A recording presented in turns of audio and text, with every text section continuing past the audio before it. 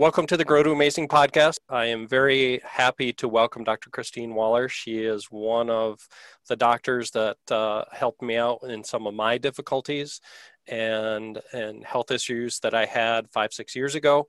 And so I was impressed and very happy with the care that she brought and just the professionalism and the empathy and everything that she brought into my treatment. So when I started building my guest list for Grow to Amazing, she was one of the people that I really wanted to have on. So welcome to the podcast, Dr. Waller. So thank you. Thank you. I'm excited to be here. And I just wanted to read a little bit about you to kind of set the background. Dr. Waller, is an acute care surgeon with extensive background in pre-hospital emergency services. We'll get into that as well, because I think that plays there. A passion for education and a strong interest in research. After completing a general surgical residency, so you went to Southern Illinois University for medical school, residency at the University of Iowa. Are you from Iowa originally or Illinois? No, originally from Illinois. Okay. Well, I was going to say, because that's where I'm living right now, is Northeast Iowa. My sister-in-law went to University of Iowa and is looking to be a PA as well. So, or a PA. So, go Hawks. Yeah. Sorry, go Badgers. But oh, yeah. Dr. Waller fell in love with the La Crosse area on her first visit to the area. She says it was the people of the city and the Department of Surgery that drew her to the area. You are one of the General Surgical Residency Associate Program Director. You're a member of the American College of Surgeons, Association of Program Directors in Surgery, lots of board certifications for surgery and critical care surgery. And you were my ER doctor when I came in with an acute or perforated bowel for diverticulitis, and then ended up being my surgeon as well for bowel resection. So got a little history there. But yeah, anything that I missed in that's your official bio kind of. Oh yeah, I do have to read a few of the embarrassing things though, but they do have ratings on there as well. Dr. Waller was extremely kind, caring, made me feel extremely comfortable, knowledgeable in my case, and gracious bedside manner. I could go on and on. I have great faith in her expertise. And very nice, made the procedure comfortable by saying and telling me everything she was doing. Excellent care. She was so calming. She made me so comfortable with my upcoming surgery and recovery. Can't say enough good about her care. So have we sufficiently embarrassed you for the day then? Yes, you have. So yes, no one can see, but I think my cheeks are really red. So. Well, it was kind of a transformative life experience for me, definitely going through what I went through and getting the care that I got at the La Crosse Hospital that I got was something that really made it so much better than it could have been, I think. And I'm probably especially grateful that it was pre-COVID as well, because yes. I can't imagine what going through something like that would be like in today's world. And we might get to that eventually as well, so as part of the discussion. But I would like to kind of step back in time a little bit and kind of decide, have you talk about what made you get into medicine in the first place, and what was it like growing up, and that kind of thing. If you can just talk about that a little bit. Yes. So I grew up in a middle income class family that no one in the family had gone beyond a bachelor's degree, and we had no one in medicine. And I had decided early on I wanted to go into physical therapy, and was accepted at the University of Kentucky into their physical therapy program. Okay. I was always involved in sports, pretty active person. What sports? Had to remain active. I was in cross country, basketball. Okay. I was a swimmer. Okay.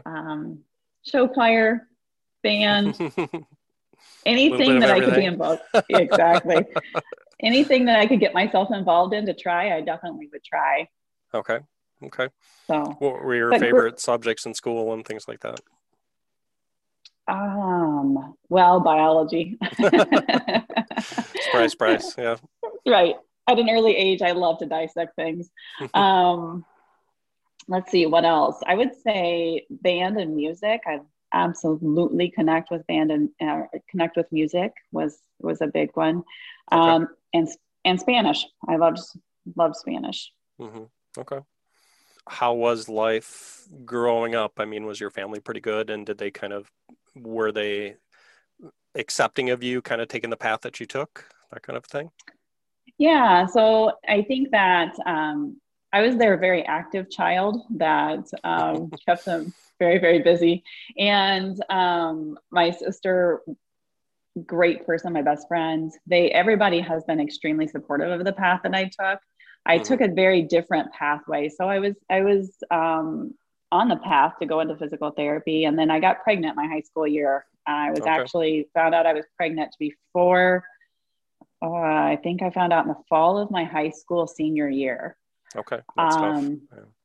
That was, you know, I've been reflecting on that a lot. I think it was probably tougher on my parents than it was on me. I already had my course set. I knew what I was going to do. I was accepted. And all of that came to a halt. And I remember thinking, well, this is not what I had planned, but this is the way it is. Okay. And going forward, then I just have to worry about a child now too. And so that was a different shift from focusing on all of my activities and everything I was doing and going out with my friends to now not going out with my friends and trying to take care of myself. Because of course I was also sick nonstop with the pregnancy. So it was definitely a different shift, but I looking back, it was just what I felt like it's what I had to do. You just change plans. Were you doing college at the same time that you were trying to raise a little one, or were you just working at the time to try and make a path forward? No, actually, my dad owned his own company in the town, a small maintenance construction company.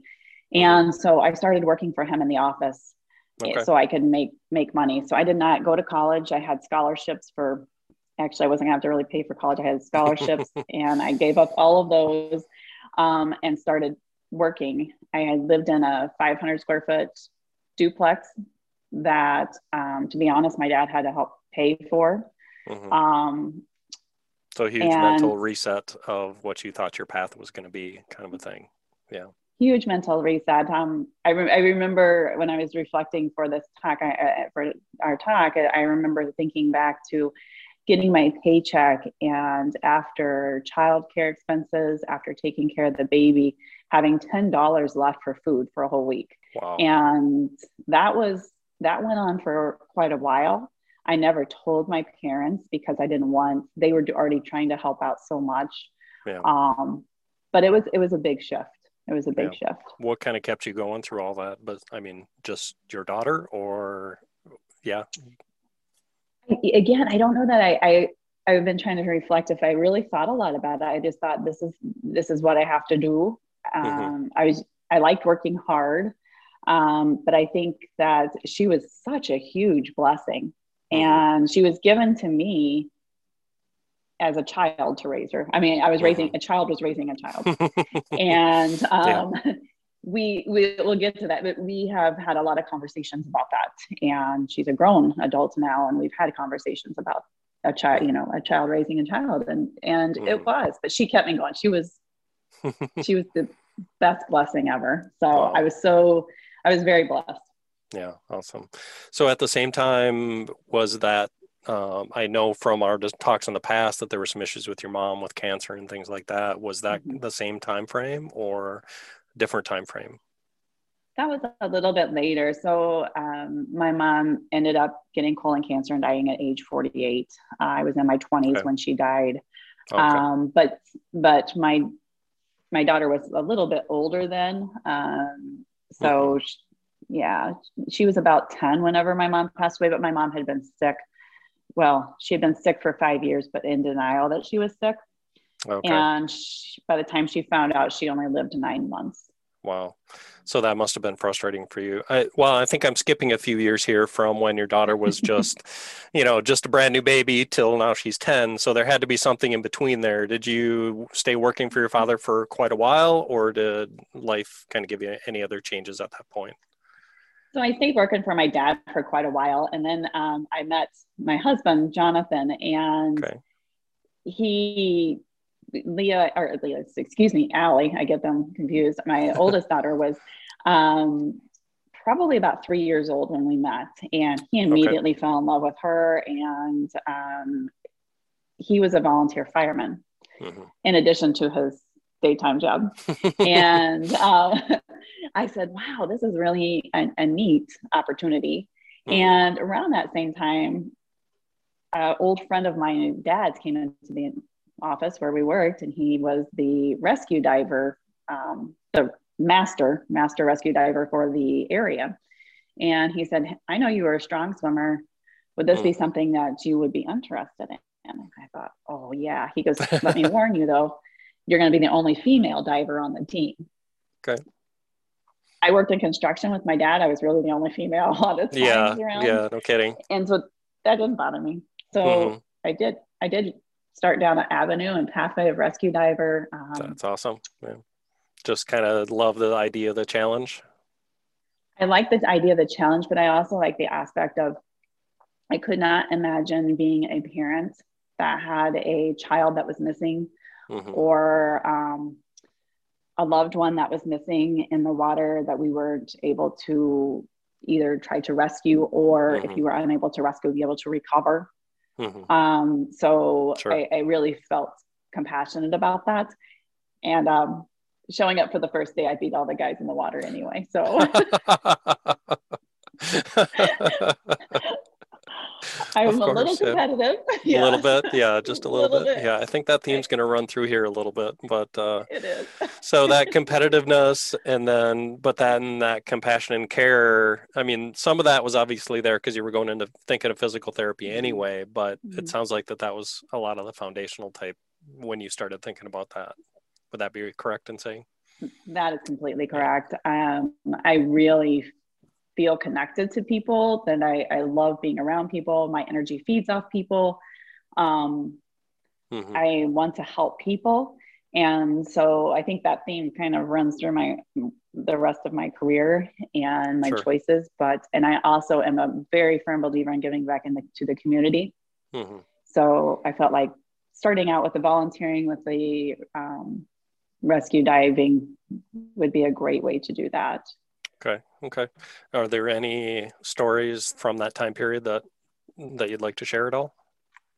So there is one story that comes to my mind right away that just tells a lot about community and the way that I feel and that we would try to raise our kids. So our daughter at that time was probably 5 or 6 years old, and we happened to have been shopping in a community 30 minutes away.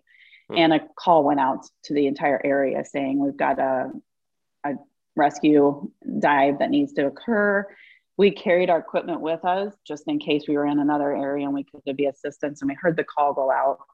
Okay. And it wasn't in our community, but it was in an area. So we went ahead and traveled to that area. We're first people on scene.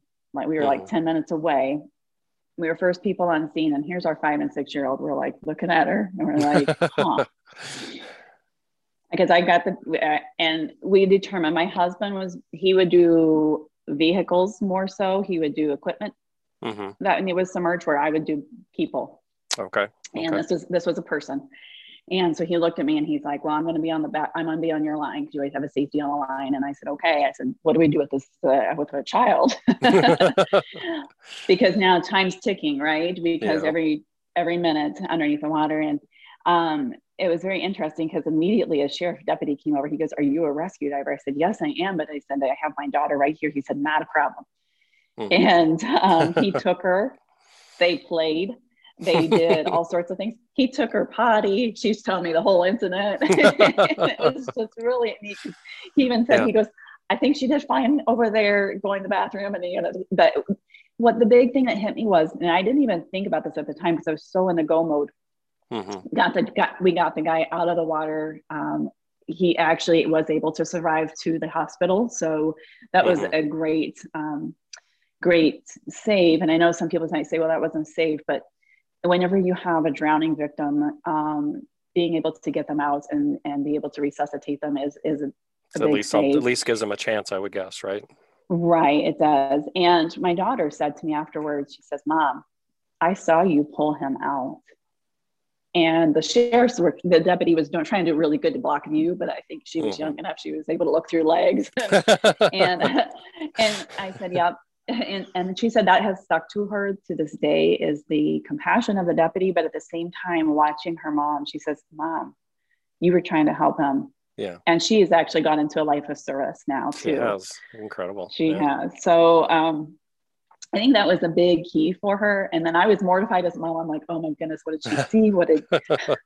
But yeah. She said that helped her at a very young age to go, oh my goodness, this is big. This is way bigger than me.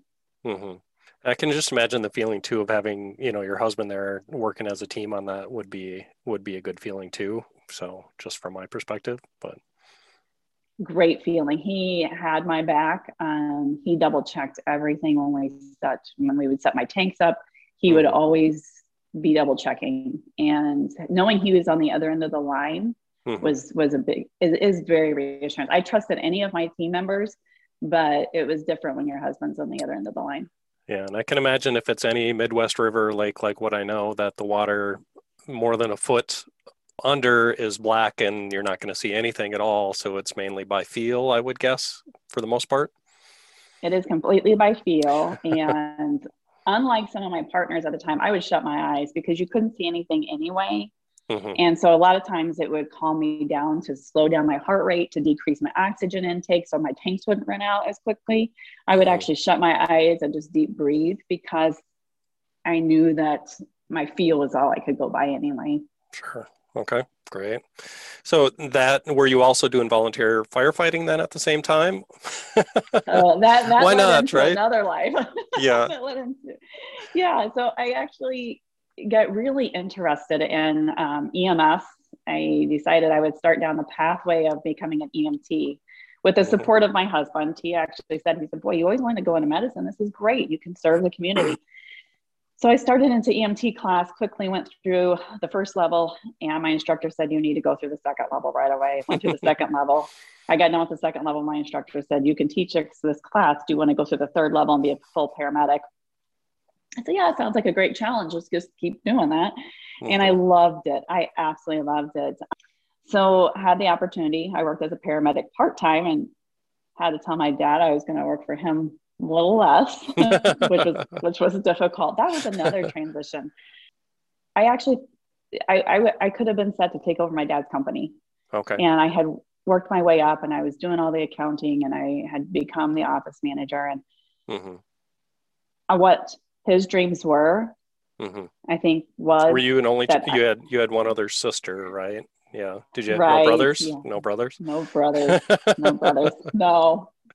So my sister went away to college and took a different avenue. But I think that I vividly remember the day. I remember what he was doing when I told him that I was not going to continue in the business. So that was a pretty big deal. But following what my heart was telling me and where I thought I was supposed to be was in medicine. Yeah. So I was doing the EMT, did the paramedic, worked as a medic, learned a lot. And then had an opportunity to work with the fire department also. So that was fun too. Was this a larger metropolitan type fire department or smaller? Smaller department. I was working as a medic in a larger community, but smaller fire department. So, but it taught me that, again, I think it was refocusing back on the community is bigger than me.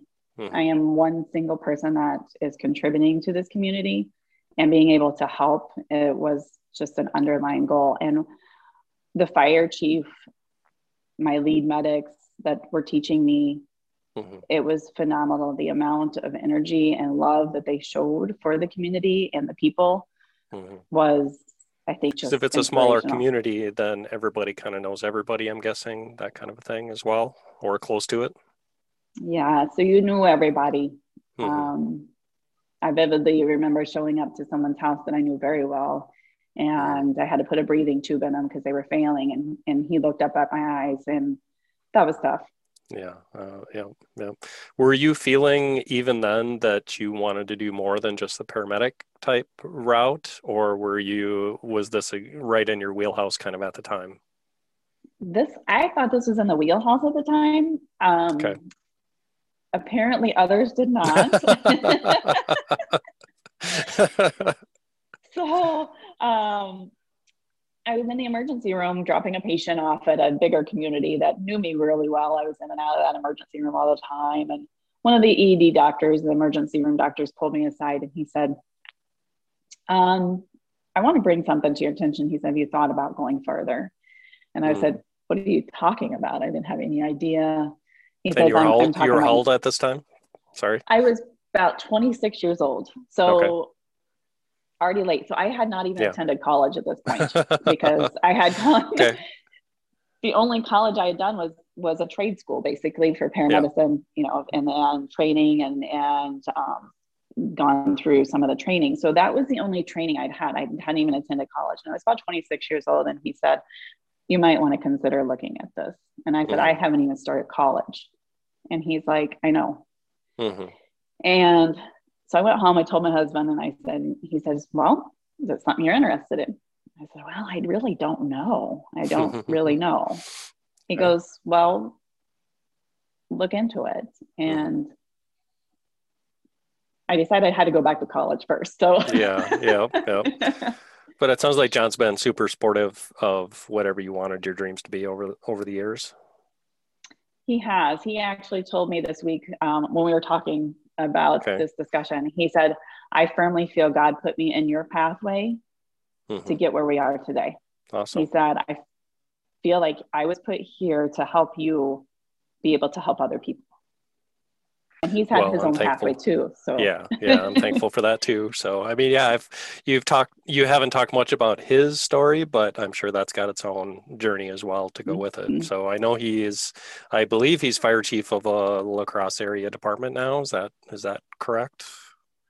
He was fire chief of Shelby, Shelby department until about a year ago when he got meningitis and he lost his hearing. So no way. Oh man. Yeah, so he has a cochlear implant, and so there's another whole journey, and that has brought us, but another experience. Yeah, so I guess. Yeah, and that's but where. Yes, he was in firefighting. Yeah. Yeah, that's definitely a test. Something like that can test your marriage a lot, I can imagine, and your family. Yes. I wanted to kind of go back. You had talked a little bit about your mom's cancer and things like that and her denial of it for all the years. Was that kind of eating at you the whole time you were going through this a little bit, or sitting in the back of your head, or how would you describe it? It was definitely sitting in the back of my head because I knew Mom was losing weight. And I went to visit her. My parents were divorced when I was young. And I went to visit her in Florida and I hugged her and I said, you feel bones. All I could feel was her spine. And I said, Mom, something's not right. And she's like, I'm fine. We're here to go to Walt Disney World with her granddaughter. So she was so excited. And I noticed at Walt Disney World, she was sick. And she just couldn't walk or she wasn't doing things. And she would take the nap with the little kid, the little girl, or to my daughter at that time. Yeah. My sister and I were running and doing the rides and leaving, and so it was just, I knew something was wrong, but I couldn't figure it out. And my mom was very stoic and in denial. Was she kind of an anti-medicine as well at the time? She was. So she definitely had a very anti-medicine approach.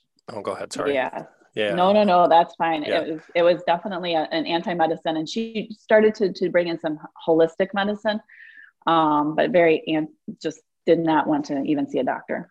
And I think there's and that's a path that we've kind of walked as well, as that Jill's very into.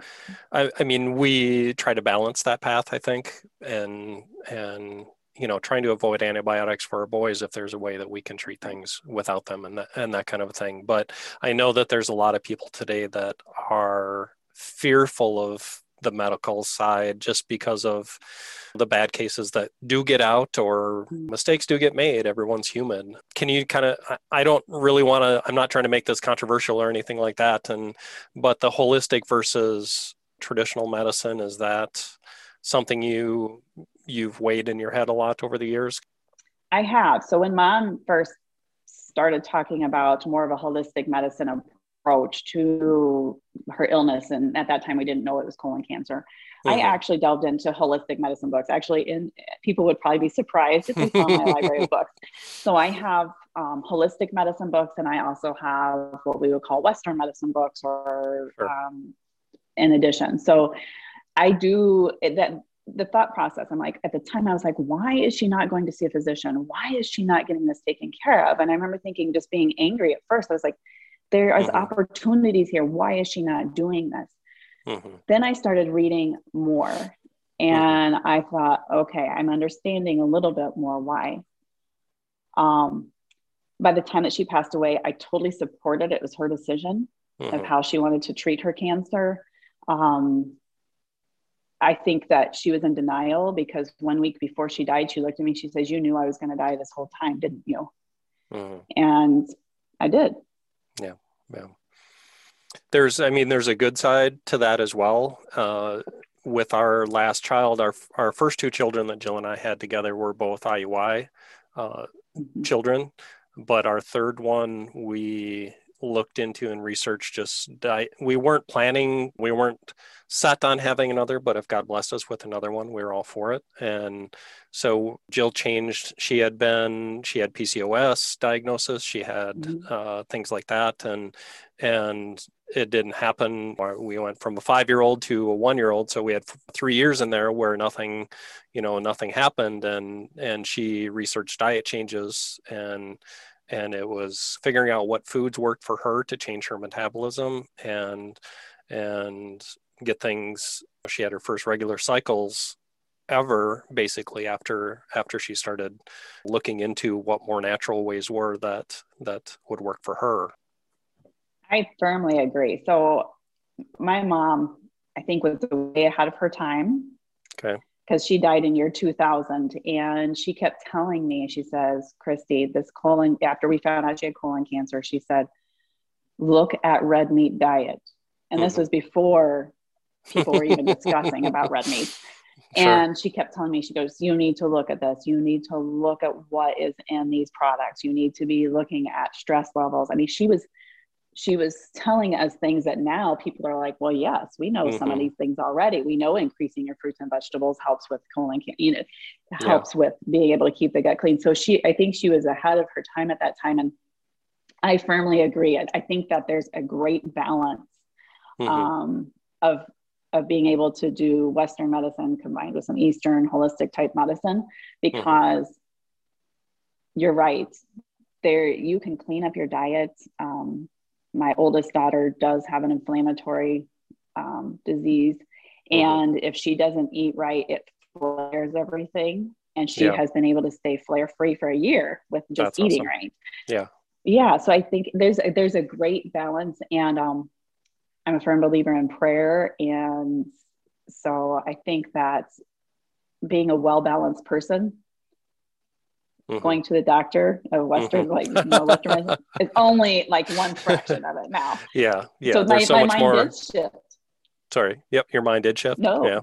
Yeah. My mind did shift. Like you said, my mind was like, I was frustrated. I was like, why aren't we doing this? And now stepping back, she taught me there's so much more than just one avenue and taking care of somebody, just like with what Jill went through. Do you take that into the residency program as well to talk to the new doctors coming up? Yes. So I try to share my thoughts, and this is going to be another embarrassing moment. A couple of years ago now, I was given the Teacher of the Year award. And the reason was, what they stated in the speech was because they were given real life experiences. They were given teaching outside of their surgery, basically their anatomy lessons or their surgical lessons. And they said that they learned a lot from me sharing my experiences and my pathway of being able to learn more than just what's in the textbook. That's congratulations. That's great. Yeah, I know it definitely helped my comfort level, I think, with the discussions we had around my surgery. So I appreciate that a lot as well. And I know it made Jill more comfortable because I think that was fairly early days in her research into some of the more holistic things. And it took me a while. It definitely took me a long time to come around because I was not raised with that either. So with any kind of holistic, if you're sick, you go to the doctor and you get fixed up. And so opening up my heart and everything to that was part of the journey, I think, as well. I think it's extremely important. And Yep. I think honestly, medicine we have seen shift a little bit too. I think that when we can get there, I think COVID has helped also shift a little bit and all the trends that you're seeing with decreasing antibiotics. So I think there's a shift. Yeah. All right. So let's go back. You're starting to think about med school. Talk us through that a little bit. At 26 years old, no college under your belt. That had to be, and a young daughter at the same time, that had to be. Did you have any more kids yet at this point or not? No more kids. Well, no. So started thinking about it by age 28, finally decided that I was going to start school. And I started school in August and my mom passed away on September of that year, same year. Oh, and so started school in August and mom passed away on September 8th. So really was just in school a very short period of time. And school, I love school. I would be a lifelong learner in school for the rest of my life if I could. I think that's why I also chose this pathway, because I'm constantly learning. But absolutely loved school. Finished my undergrad degree in 3 years. And at that time said, okay, yes, I think med school is what I'm going to try to do. Okay. Took the MCAT. If anybody's ever taken those standardized examinations, it's terrible, absolutely awful, terrible. I did not get into medical school my first time and my first attempt. Okay. So it was bad. So was it you didn't prepare enough, or it was that tough of a test? Something. I honestly, I don't know. Looking back, I think that it was probably a combination that I underestimated the magnitude of the test, or I underestimated the knowledge that I would need to be gained on the test. Okay. So I did retake the test. I don't recall that I did much better on it. And in that amount of time, I thought, boy, I don't think I have what it takes to get into medical school. So that was a shift. Okay. So I decided to start looking for jobs instead. Okay. Because I thought, boy, if I don't get into medical school, what am I going to, where do I want to be? So I went back and applied, and I became EMS education coordinator. So emergency medical services education coordinator over a very large district in Illinois. Okay. And loved that job because I got to work with firefighters again. I got to work with the medics. I got to work with my teams. So were you still struggling a little bit though? I mean, that this was really, you wanted to go to med school and it just wasn't kind of working a little bit? Yeah, I really wanted to go to medical school. I did not see myself. So when I took that EMS education coordinator job, I took the job just because we needed money. Yeah. And I love pre-hospital. I love pre-hospital setting, and I love working with people, but that's not where I saw myself for the rest of my life. Okay. Gotcha. So that was kind of hard. It was hard because I thought, boy, I really, really would like to go to medical school. I really wanted to be an emergency medicine doctor. Clearly not. I did not end up doing that, but so that was really, really hard. I felt like my heart was telling me one thing, but what was occurring was not the same. How long did you do that job for then? 1 year. 1 year. Okay. Just to be able to retake your MCATs and get it taken care of. So, yeah. So also during that time though, the reality still was setting in at what else would I like to do? My husband and I had many discussions about this. That's where this next part comes in. Yep. Okay. This is where the next part comes in. So what else would I like to do? Okay. 9/11 had occurred while I was in my undergrad. So 9/11 had occurred. And we had lots of talks. And our neighbor was an FBI special agent. Okay.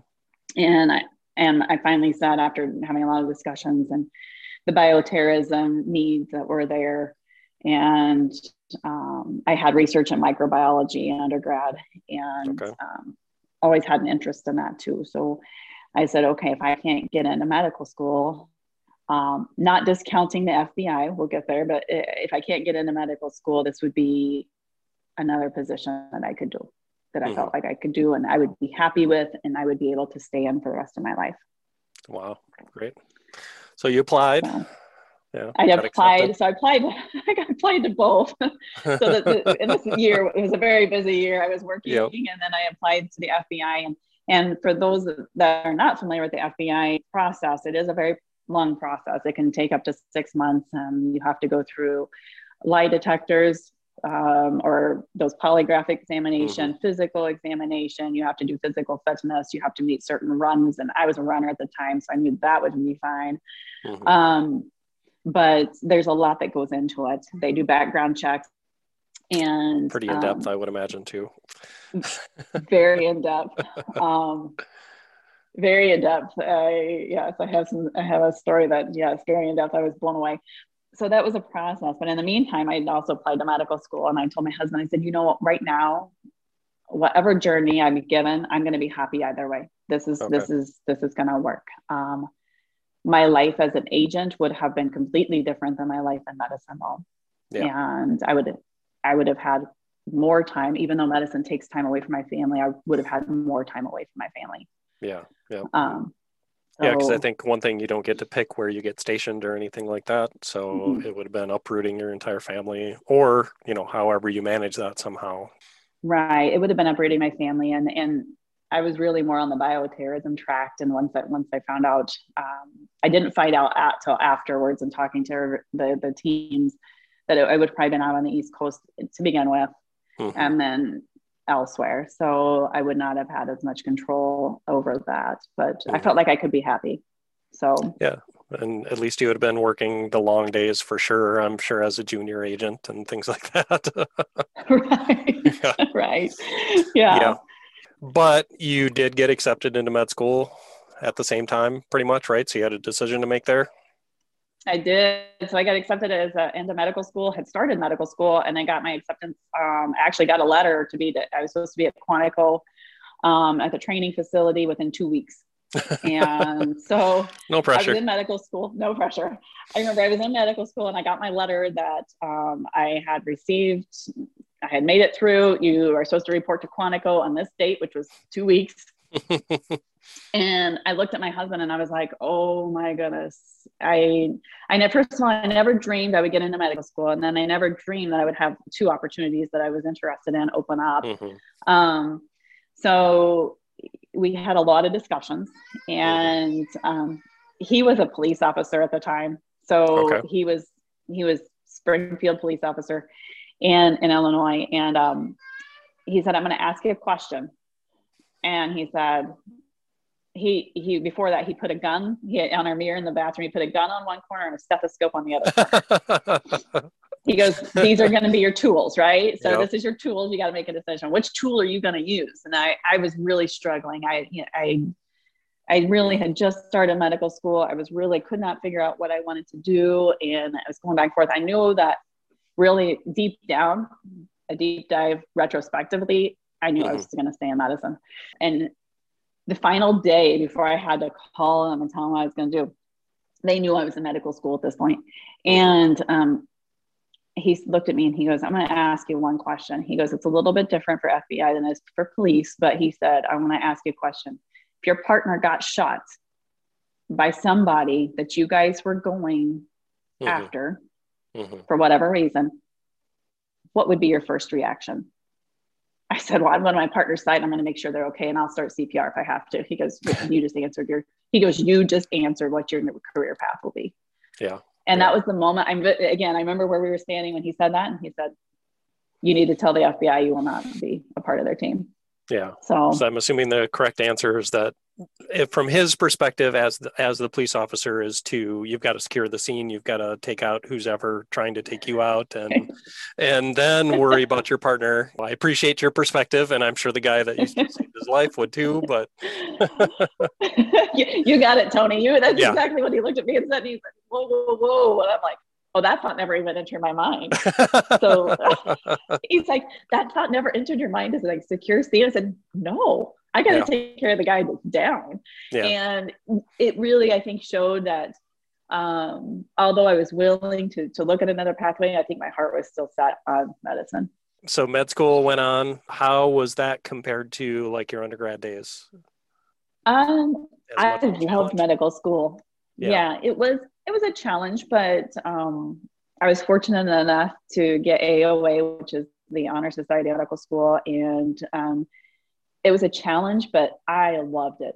Mm-hmm. I absolutely loved medical school. I would go into long days, and they're not near as long as residency, and we'll get there, but I go into long days, and I would see these patients, and I loved talking to them. I loved learning as much as I could, and mm-hmm. The whole experience was amazing. I went into a surgery. I always said I would never, first of all, never say never, right? I said I would never be a surgeon. I said I would never be a surgeon. I went to medical school to be an emergency medicine doctor. Okay. I went into the a 12-hour surgery. This was the day I decided I was doing surgery. Mm-hmm. Went into a surgery. It was a big liver resection. And I called my husband and after we got out, and I said, I'm going to go for my run now. Mm-hmm. He goes, have you looked at a clock? And I said, well, I think it's about 3:00 in the afternoon. He goes, it's 7:00 at night. He goes, what time did you guys get in the OR? I said, 7 a.m. in the morning. And he looked in over the phone. He said, well, we know what you're applying to next. So he knew, like, I said, are you kidding? I was 12 hours in the OR. That's amazing. Yeah. He goes, yeah, that's not awesome. We all have different perspectives on that, I guess, right? Yeah. Right. He was not excited about the surgery route. Yeah. Yep. I can imagine doing 12 hours but it's a different thing when I can imagine, so completely focused on it that you're not even thinking about any of that. No, it was amazing. Just being able to watch a person come in and be able to have this huge surgery that's going to increase their survival. And mm-hmm. It was just amazing. Mm-hmm. Did you have any mentors kind of helping you along during med school? I did. I had a wonderful pediatric surgeon mentor, and I had a wonderful vascular surgery mentor. And the dean of my medical school was very supportive. I couldn't make up my mind for a long time what I was going to do. And I actually enjoyed every rotation except mm-hmm. psychiatry. I did not enjoy psychiatry. Okay.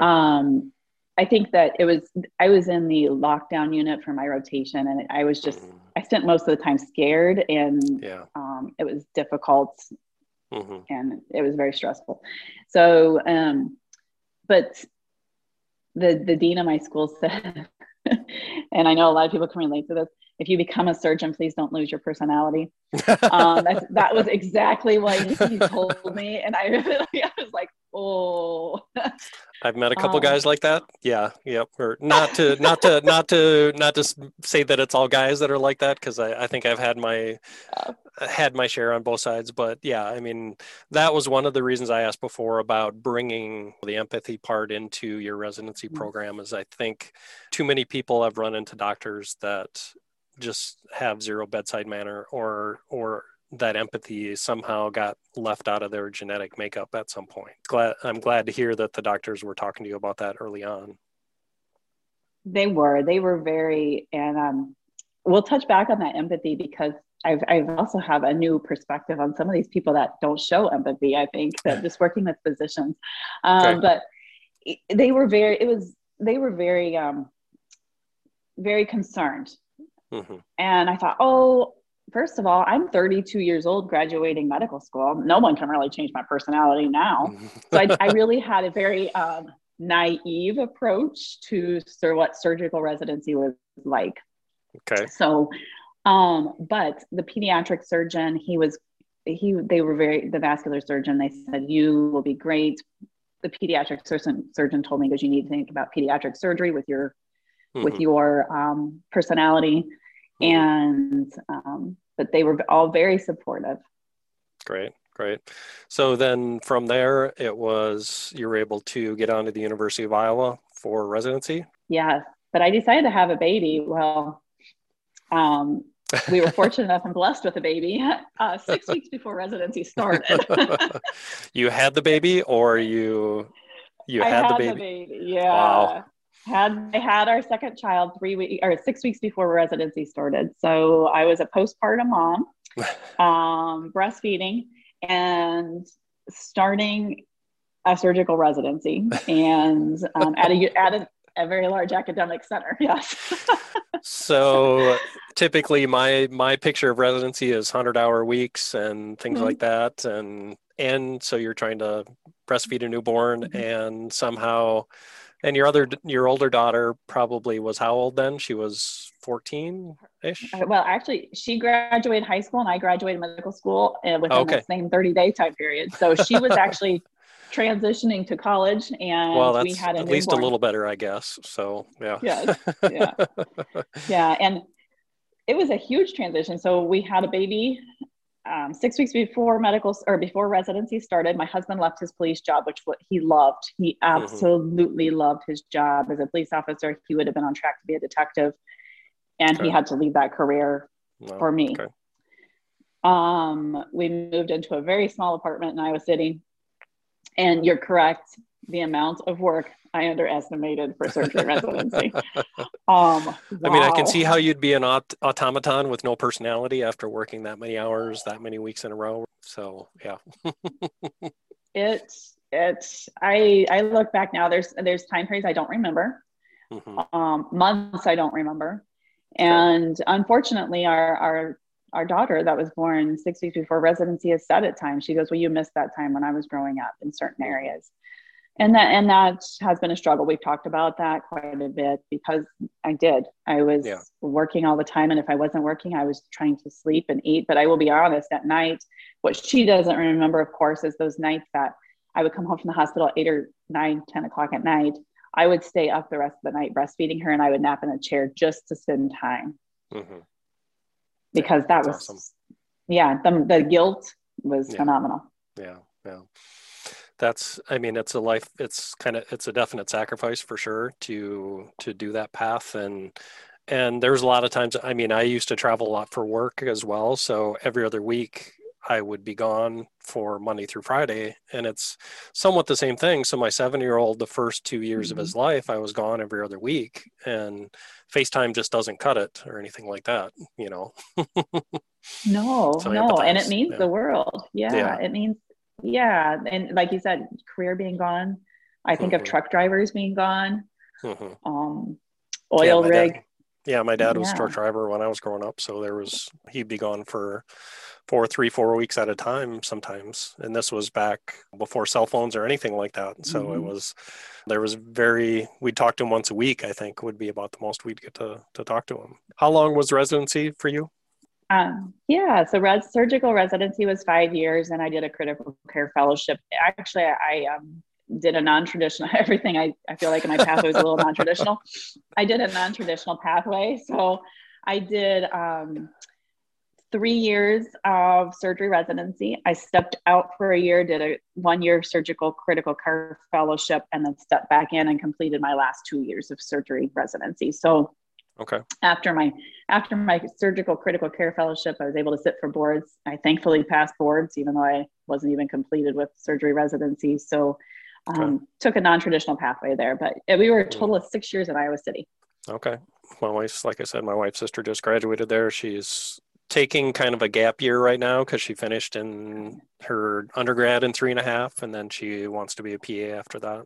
That's But awesome. That's yeah, great. We need associate providers, PAs, and Ps that yeah, they are phenomenal. They yeah. bring a whole different aspect to the team, which is great. Hmm. So about your surgical residency, was there anything you had to focus on emergency medicine a little bit because you had the Mm-hmm. 1 year program in the middle there? Was that still? I don't know Iowa City very well, but is that possible to do there and get enough activity. Obviously, it must be if they have the program to get enough activity to keep you busy and learning and things like that, in a good and bad way, I guess. At Iowa City, good and bad way, you're right. So Iowa City Hospital is a huge hospital. They had hundreds of, it's a big hospital. At the time when I was there, we had over 800 residents even working in the hospital because it was so busy, so large. They had every specialty that you can imagine.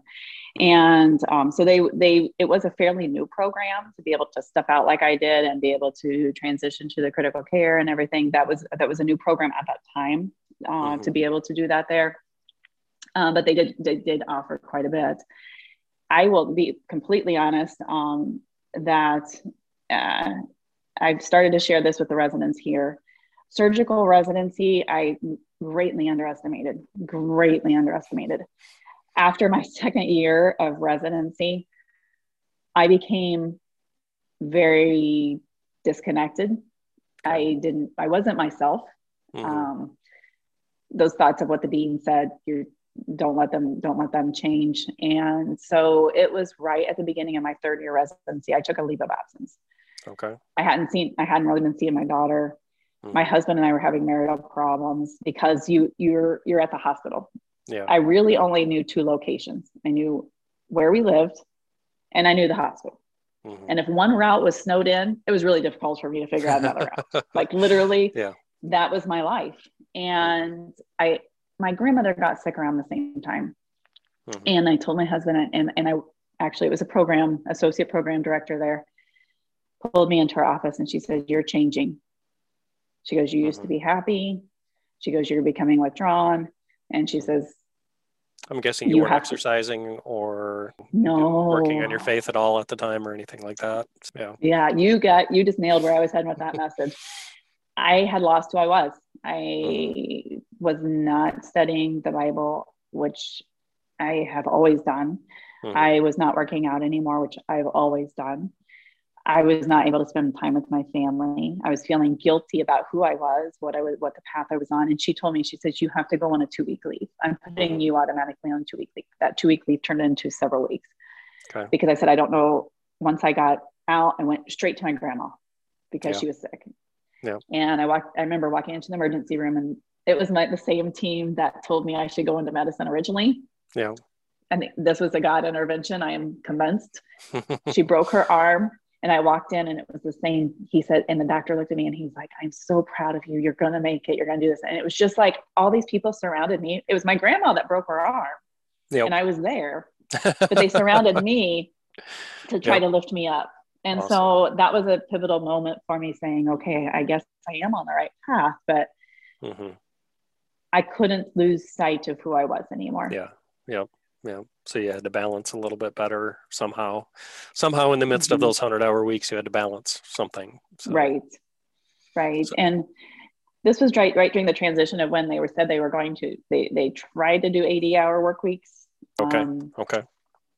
We didn't live by that there. Our time card said 80 hours. We were not doing 80 hours.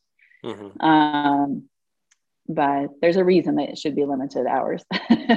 Yeah. There's a reason for having you there a lot. Also, I can imagine, to see different things and to just try to help out wherever you can help out. But at a certain point, you're a zombie and you're not learning anything, I can guess also. That is correct. Yeah. You don't learn anything and you start losing a little bit of who you are. And that ties back into the empathy of the loss of empathy. I think that some physicians have, because during residency, you get to a certain point where you are automatic. You have learned the procedures, the procedures. Now you're just like, you lose touch with your emotions at that point because survival mode kicks in and you lose that. Okay. How did you and John get back on the same page again? So we went to counseling. Okay. We had to go to counseling, and it was hard. It was hard work. To know where we had come from to where we were, it was hard. Yeah. Well, Jill and I have done that too, and we've done both individual and couples, and I think people don't realize enough how much that can help you when things break down, and and it's communication, but it's also being willing to listen to each other and let those frustrations out. So I would guess there was some of that on his side, that he was carrying all the weight theoretically. Yeah, no, you nailed it again. That is exactly what happened. We went to individual counseling, to together counseling, couple counseling, but I think part of it was too, I was feeling guilty. I pulled him away from his career.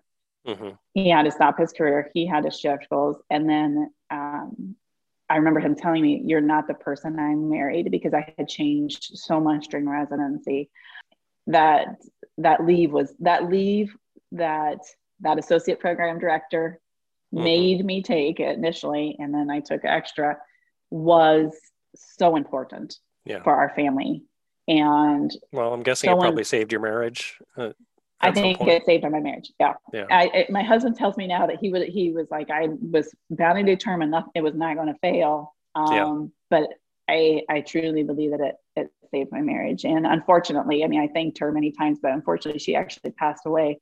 The associate program director passed away of lung cancer while I was still there.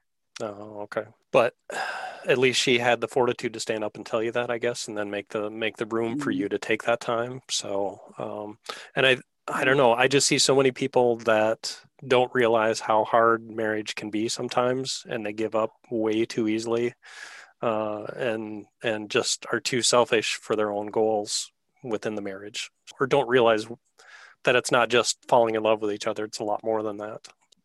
Oh, marriage is hard.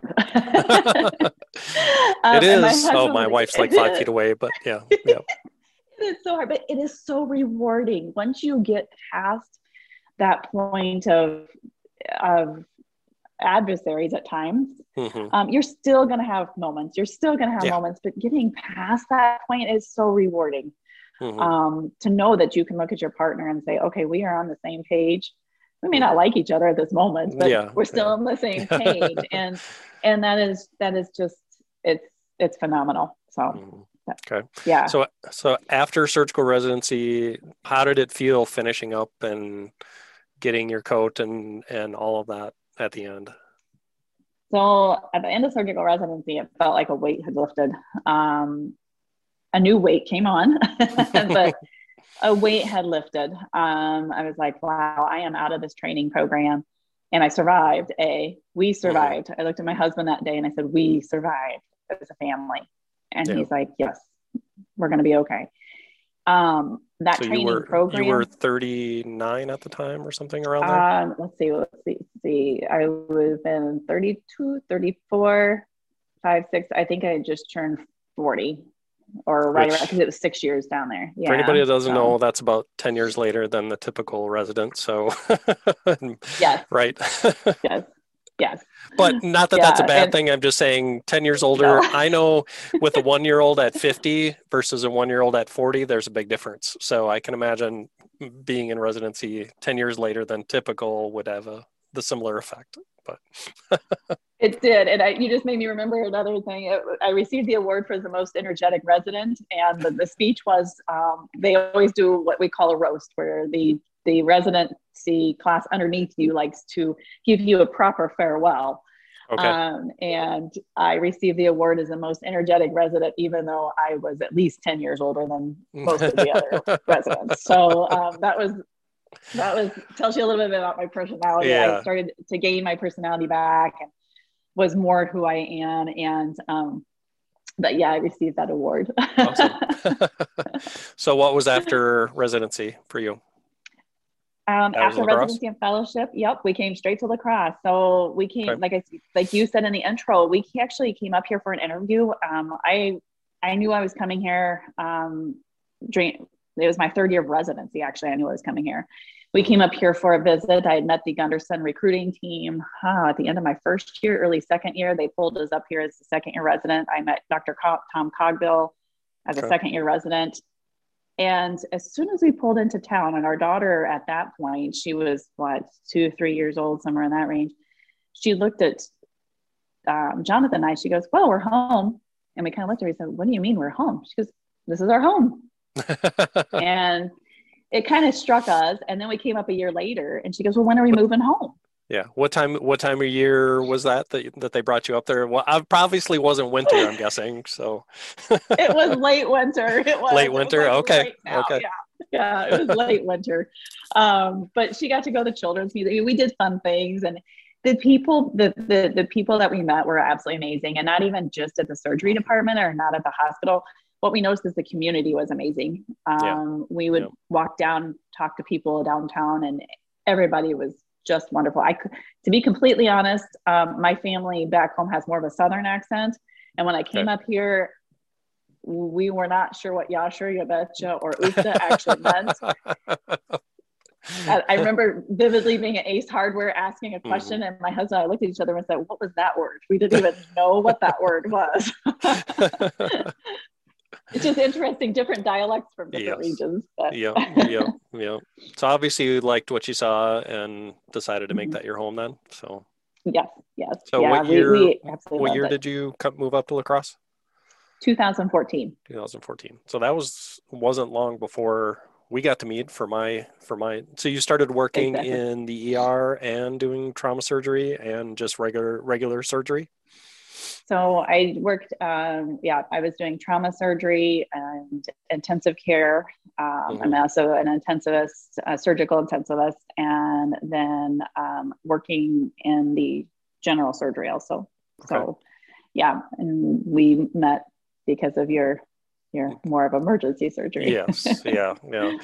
I remember so I think my first perforation was in October and I had a different doctor for that. He said, well, we could try to get surgery approved, but then insurance likes you to have 2 episodes before they really approve surgery. I'm like, great. So I got to go through all this again one more time before I can get it taken care of. And just the way insurance is these days, I guess. But that was the worst pain. I thought it was my appendix at first, but I can't imagine if that's anything like childbirth, you can have it, I guess. So, but it was somehow, we were actually down in Iowa that weekend when it happened. And somehow I had to have my son back to go over to his mother's house that Sunday afternoon. It was on a Saturday night. I woke up in the middle of the night, just couldn't move. And then somehow I was able to drive him back home, drove into the ER, and then my car sat there for a week because should have probably not my smartest decision ever, but it worked out. So, yeah. I don't know how you drove home. And I think that I like your analogy of childbirth, but childbirth, we get a special little gift, right? At the very end of that. Yeah. And for going through somebody that has that type of problem that's occurring or pathology that's going on, wow, I don't know how you drove home. Yeah, it definitely wasn't my finest hour, I don't think. And Jill didn't believe me at first either. What was wrong? She just thought I was trying to avoid spending time with her family. So, and going to church with her that morning, I'm like, no, really, I can't move. And then when I called her from the ER and told her that I had the perforated bowel, and she's like, oh, I'm sorry. That was yeah, I imagine she felt very bad. Yeah, she did. So when did you start working with the residents? Day one. So worked with the we since we're a teaching institution, working with the residents, and I love teaching. I love education because they're our future. And it also is rewarding to watch them grow and talk about their family lives, talking about their faith. And do you see a lot of that? Do you see a lot of that today? Yeah. Good. Yes. So there are different type of training institutions all over the country. Some training institutions are not quite like what we are here.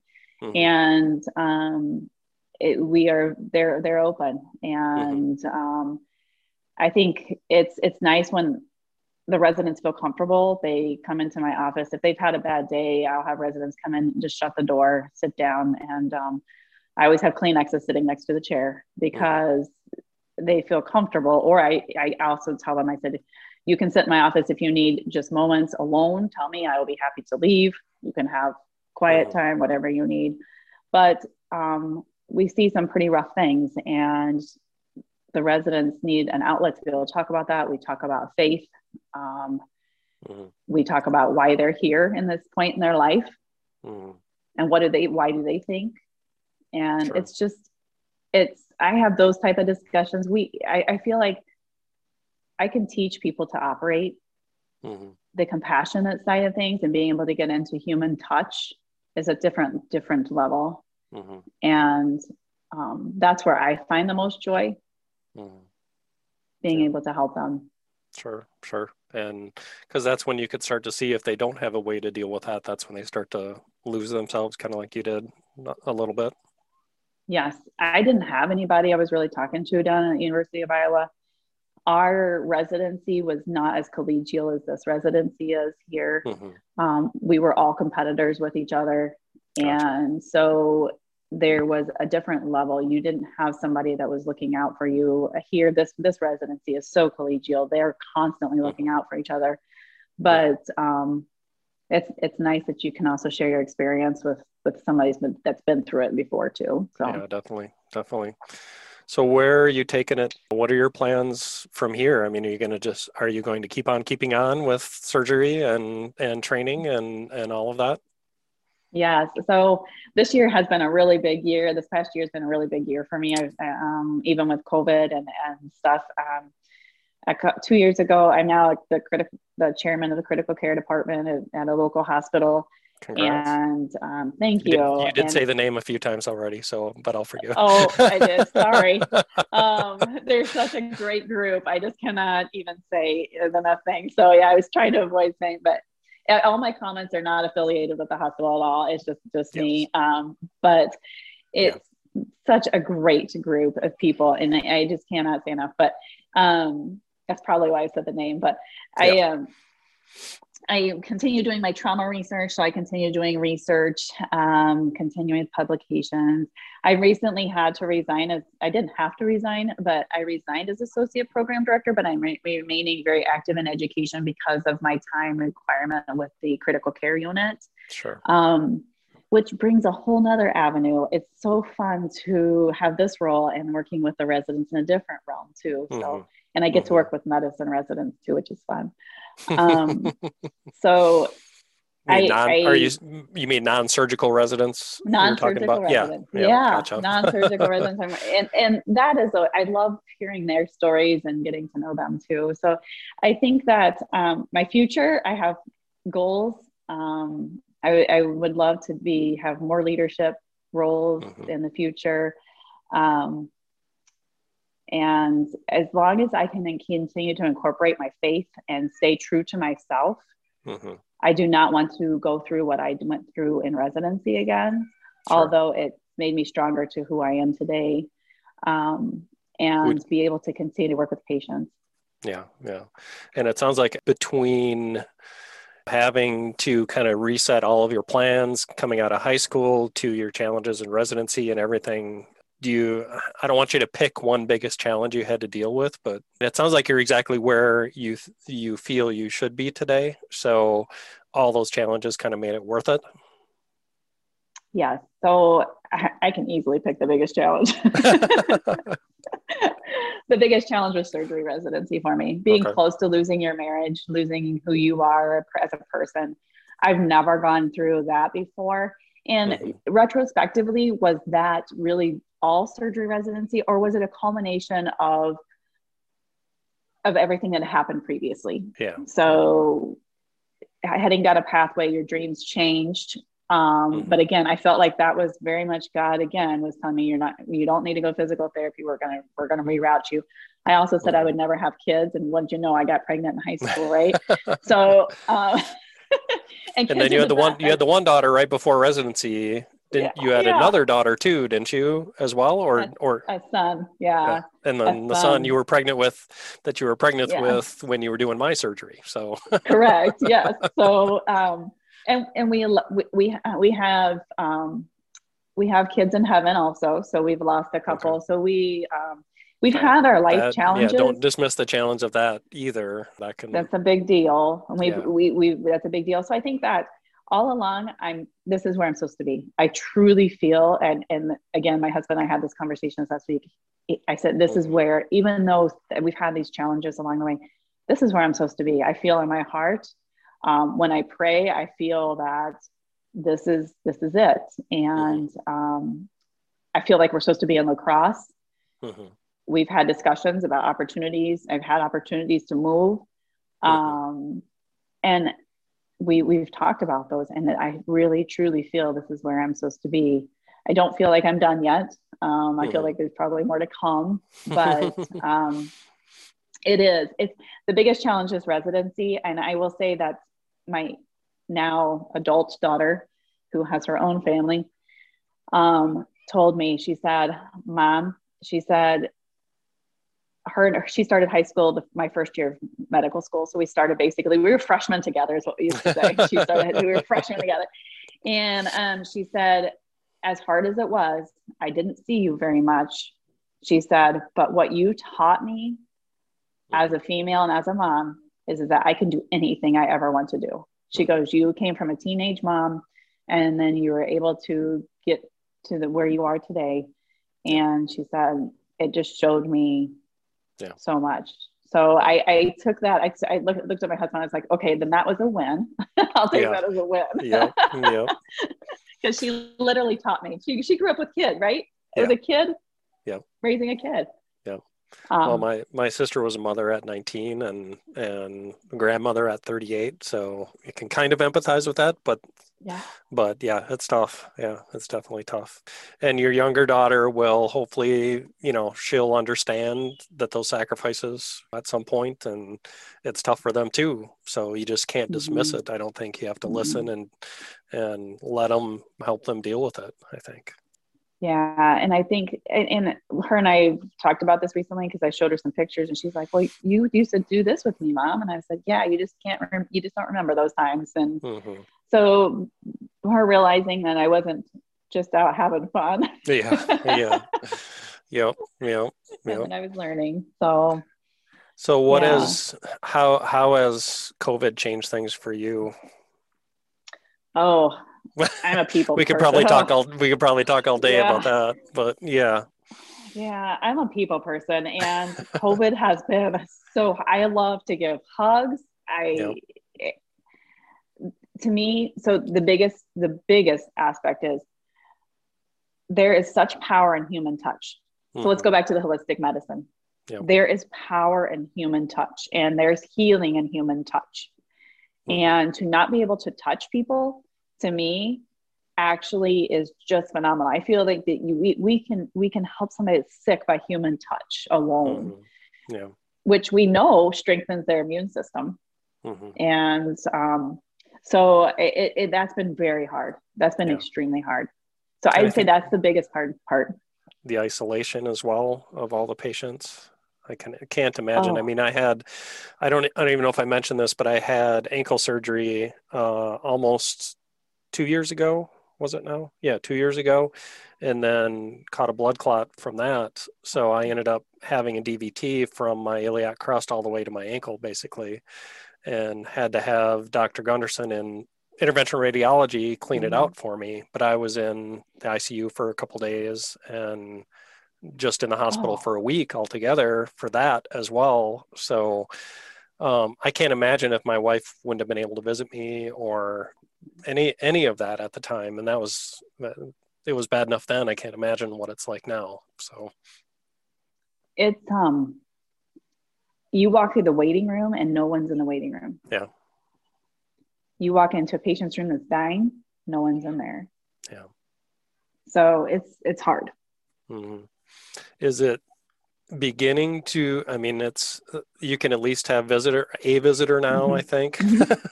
Yeah. And actually, I think this week we may have looked at it I have been on some education time this week. So I think we actually looked at it that there might be able to be 2 visitors in some cases. So yeah, crazy. So we started, I know, we have started lifting that a little bit. It is so important for these families and these patients to have family interaction. I can't imagine being a patient during the height of COVID and laying there in their bed and not being able to touch your family member or feel their presence even in the room. So yes, it is starting to lighten. As physicians, I enjoy family involvement. I want family there. Well, I like to hug family. So it's just a different, it's nice to see them back. I will say, I was getting coffee a couple weeks ago, and now the coffee shop, one of the family members came up and said, "Hey, why don't we have coffee every day at this time together?" And I was like, "That sounds like a great idea to me." And it was one of the family members that their loved one I operated on. So it just is, it's nice. It brings a smile to my face to see the things that are starting to change. I think we've learned a lot about COVID. I think that we learned a lot as a nation, and politics aside, I don't try to stay out of politics completely, but there's a lot that, there's a lot we've learned about humanity.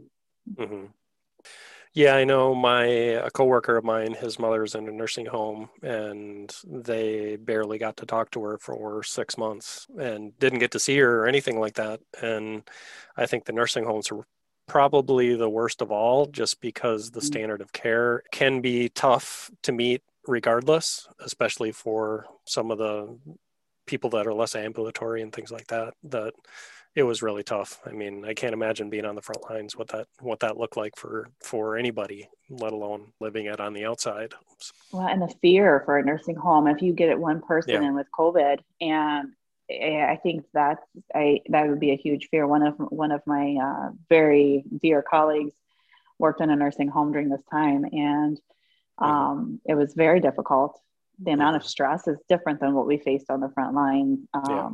Stress. I mean, everybody had their own different stressors, every bit of it very real, but it was different. And the fear of somebody getting sick, and then when one did get sick, you're worried about the rest of the place.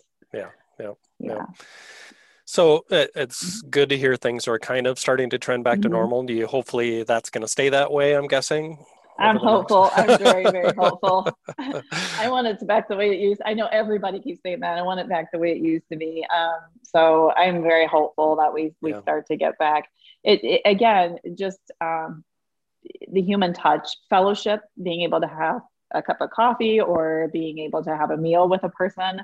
To me, that's very great bonding time. We haven't been able to do that. The other hard part is that we found in our own providers. So our providers are taking care of really sick patients, and they can't really connect with other providers right now because of this. And so I think having just time to have coffee time or fellowship time is very huge. Yeah, without a mask and face shield on and all that. Oh, goodness.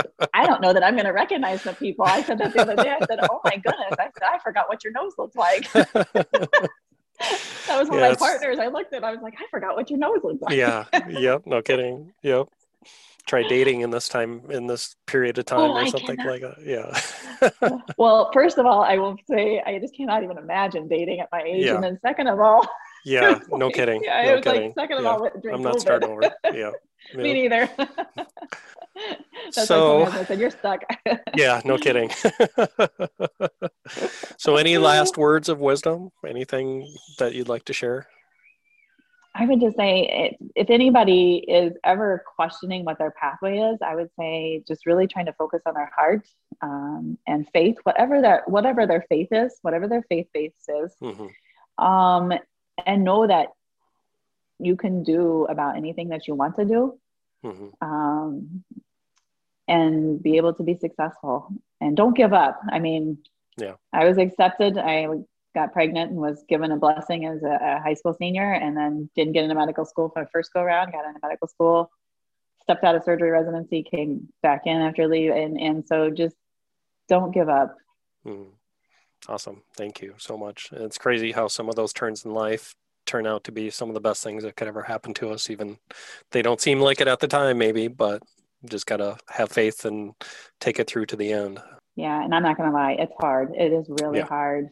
It is really hard, but also know you're not alone. There's people out there that have done that. And again, that's very powerful. Community is so powerful. All right. Well, thank you so much for being on the podcast today. I really appreciate the time. Thank you. Thank you very much for having me. I wanted to record a little postscript to this just to thank Dr. Waller for being on the podcast today, and just to the just had to say how awe-inspiring her story is and how hard she's worked to get to where she is today. And just it's a good reminder of how sometimes those paths in life that you think might be knocking you completely out of your comfort zone or off the direction that you thought you were going to be can really be a blessing in disguise and can get you eventually you can get to exactly where you were meant to be. And I think that's definitely the case with her. And she was a critical piece of my care team more than once. So I think she would be the first to say and be humble and say that it was definitely a team effort at the hospital with my case. And it definitely was.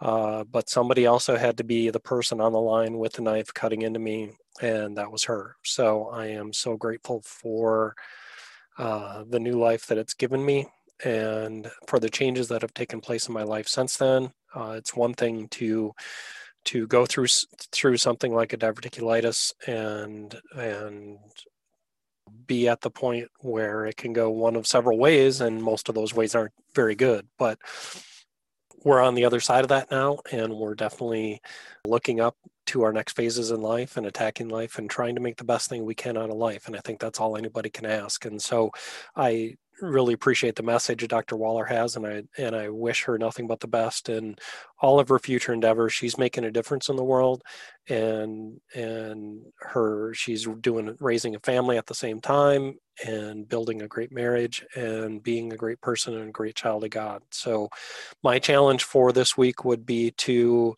take a look at your life and see how can you work to improve yourself a little bit and work to discover what your goals are for your life and what can you do to help try to reach those goals, and try to just take one day at a time, one thing at a time.